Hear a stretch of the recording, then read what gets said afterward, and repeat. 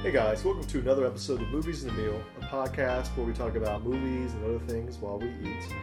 I'm your co-host Ben, and as always I'm joined by Keith. Hey. And Brad. What's up? 3 movies to talk about, 3 movies that I think are, widely talked about or anticipated. We have Boy and The Heron, which is the latest from Miyazaki, and then Wonka, the prequel to Willy Wonka and the Chocolate Factory. This one is starring Timothée Chalamet. And then we're going to close out with May, December, the latest movie from Todd Haynes, starring Julianne Moore, Natalie Portman, and Charles Melton. But let's start with a Miyazaki movie first, and for that, let me kick it over to Brad for the summary. So, Brad? All right, a summary is always courtesy of IMDb. A young boy named Mahito, yearning for his mother, ventures into a world shared by the living and dead. Their death comes to an end, and life finds a new beginning. Yes, this is the latest movie from the true Japanese animation master Hayao Miyazaki. And The Boy and the Heron has been sitting near the top of my must-see list for what seems like at least 2 years. So I went to the first screening I could make, of course sub, not dub. And for the most part, it doesn't disappoint.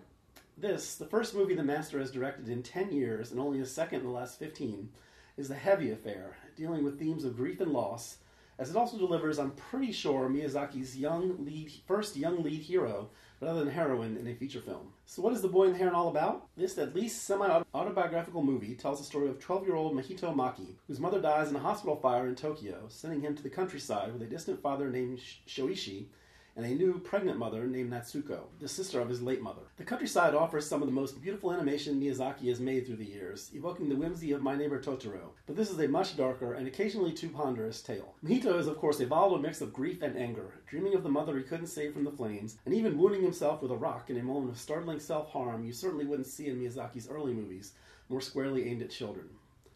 From there, The Boy and the Heron works best as the mix of a child's heroic saga and perhaps the master Miyazaki's wistful goodbye both at once. As Mahito ventures into a world shared by the living and the dead, without spoiling too much, he encounters a colorful collection of some of the creations that spring from the mind of Miyazaki, who also wrote this one, as Mahito earns, for me, the crucial lesson at the heart of this, that the beauty of the world also comes with pain. The titular Heron starts to tease Mahito about his mother, telling him that his presence is requested. The first hour of this plays out as a pretty standard coming-of-age drama, but that's when The Boy and the Heron drives full-on into fantasy mode, as Mahito enters his own wonderland. It is indeed a world full of wonders, from swarming pelicans to menacing parakeets and adorable creatures called the Warawara. It's also a world that can be pretty confusing in the last 90 minutes, but the emotion at its core rings true, as this movie just delightfully gets weirder and weirder to its finish. The first hour of this can indeed be a bit slow, and even as he piles on the wonders for the big finish, it can feel that Miyazaki, and it thoroughly pains me to say this, is kind of painting by numbers. But those are only quibbles for a movie that mostly manages to stun viewers like his best works. It helps here to know some of Miyazaki's own story, which has influenced all of his movies, and most overtly here. His father helped build fighter planes during the war, and like with Mahito in The Boy and the Heron, his family evacuated to the countryside during the war, and his influential mother died when Miyazaki was only a young teenager. All of these elements mixed in this alternate anime universe make The Boy and the Heron soar at its very best moments. Without spoiling too much, Mahito is given the chance to rule the fantasy world that unfolds here, but instead chooses the beauty and pain of the real one. That combo makes this, if not one of the very best Miyazaki movies, proof that even when the master is middling a bit, he can still deliver first-rate animated fare that stands tall above almost all the rest of what we've seen this year and in many others for animated movies.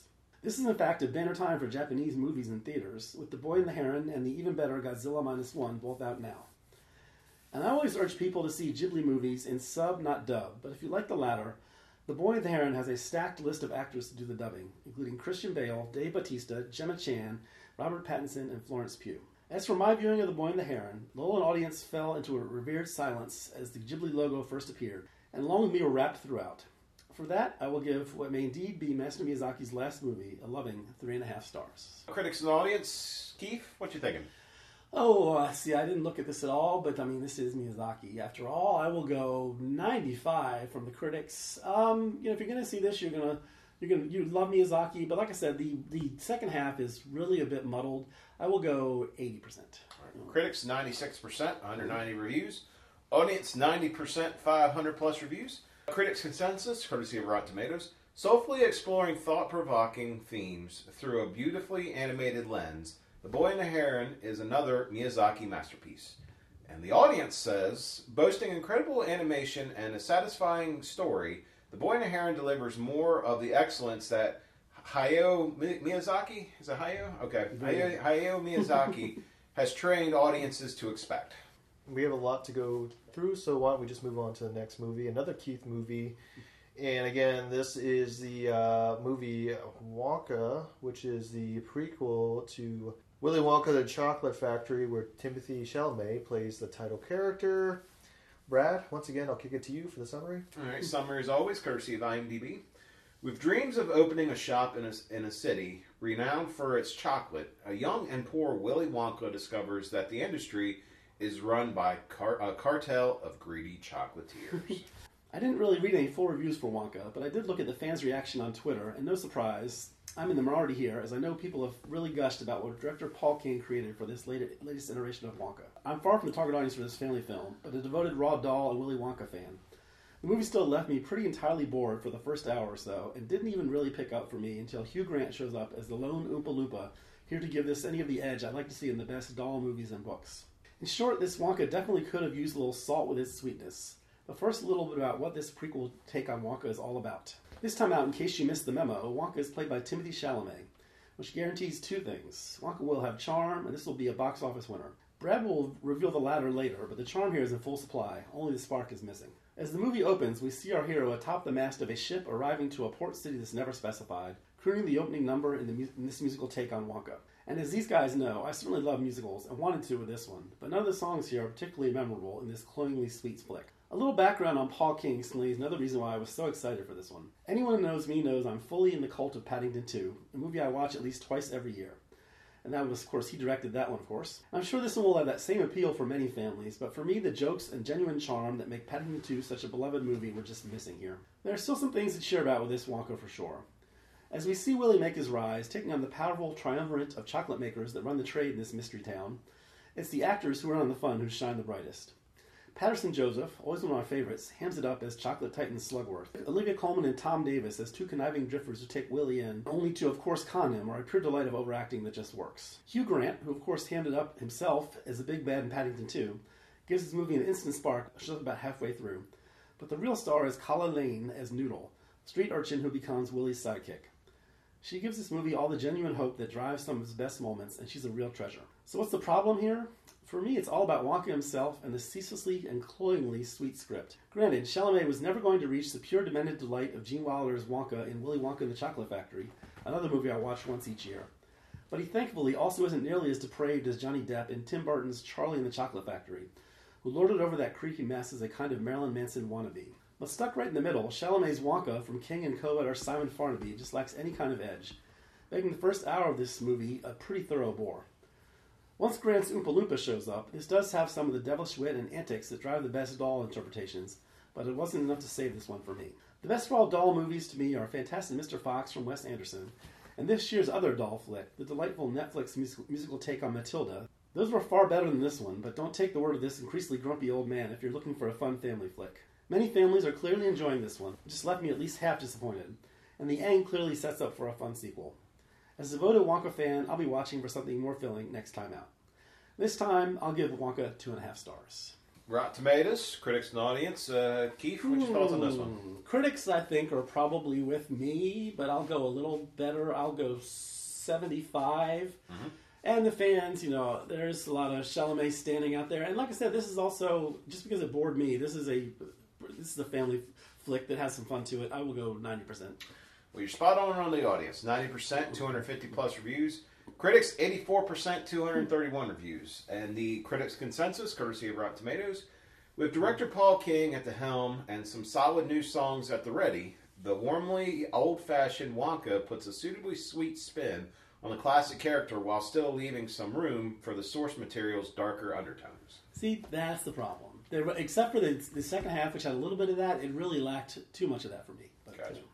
Well, I don't want to put you on the spot, Brad, but since our next movie, May December, is basically a streaming movie, it might be a good time to just talk about the box office. I was thinking that. So the weekend box office numbers, and I've kind of spoiled this already for the guys, but Wonka is number one this week, $39 million in its opening weekend. All the rest have been out for at least 2 weeks. So number two is Hunger Games, The Ballad of Songbirds and Snakes, made $6.1 million this week, 5-week total of $114.5 million.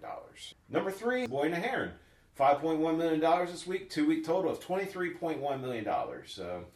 Number 4 is the movie we discussed last week, Godzilla Minus One, $4.8 million this week, 3-week total of $30 million.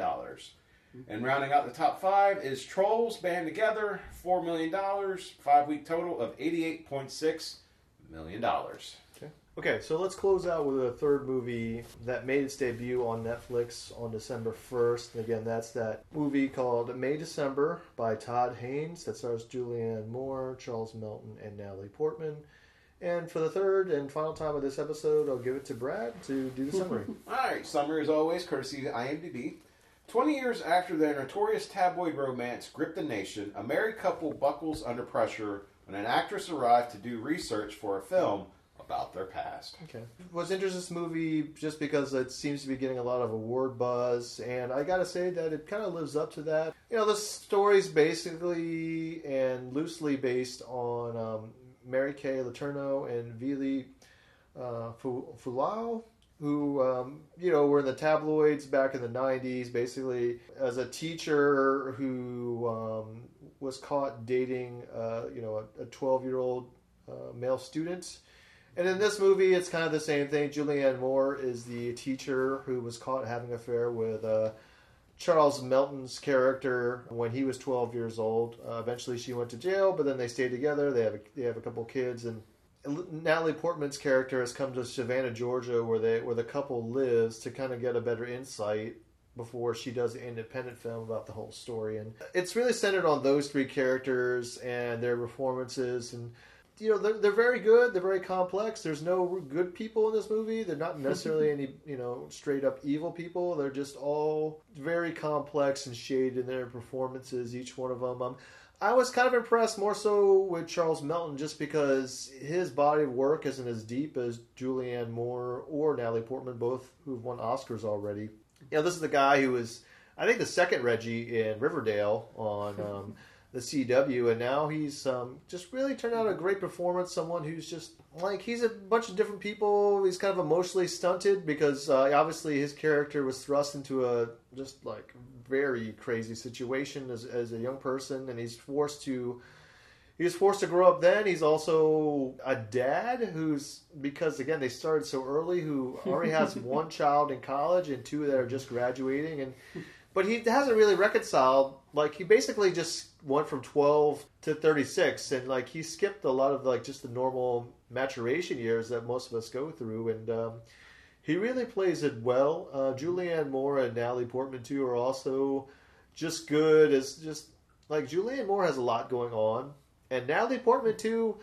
It's like she's an actress trying to understand her characters better, but also you can tell like she doesn't always have it together, and there's a part of her that's a little shady too. And I agree with you. You know, I should probably read more about movies before going to see them. But even with the title May December, I had a feeling what this was about. But even if you don't know, you'll figure out 5 minutes in. It's about Mary Kay Letourneau. Unless you've been living under a rock, you at least know a little bit of that story.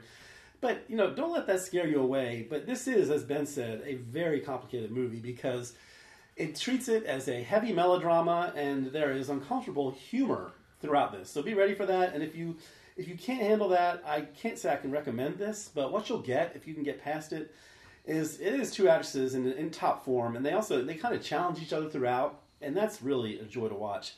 You know, Todd Haynes has specialized in these kind of movies where everything on the surface seems to be okay, but underneath there's a lot more going on. The complexity in Gracie, you know, Julianne Moore's character, is that for her, this is all normal. You know, and that's what challenges us. This world that we would find sordid is very normal to her. And in their relationship, it's kind of fun to watch because slowly, Natalie Portman's actress is kind of a predator because she wants to steal their story to revive her career. But I don't want to get in too much out front, but the way they kind of come together is done very well.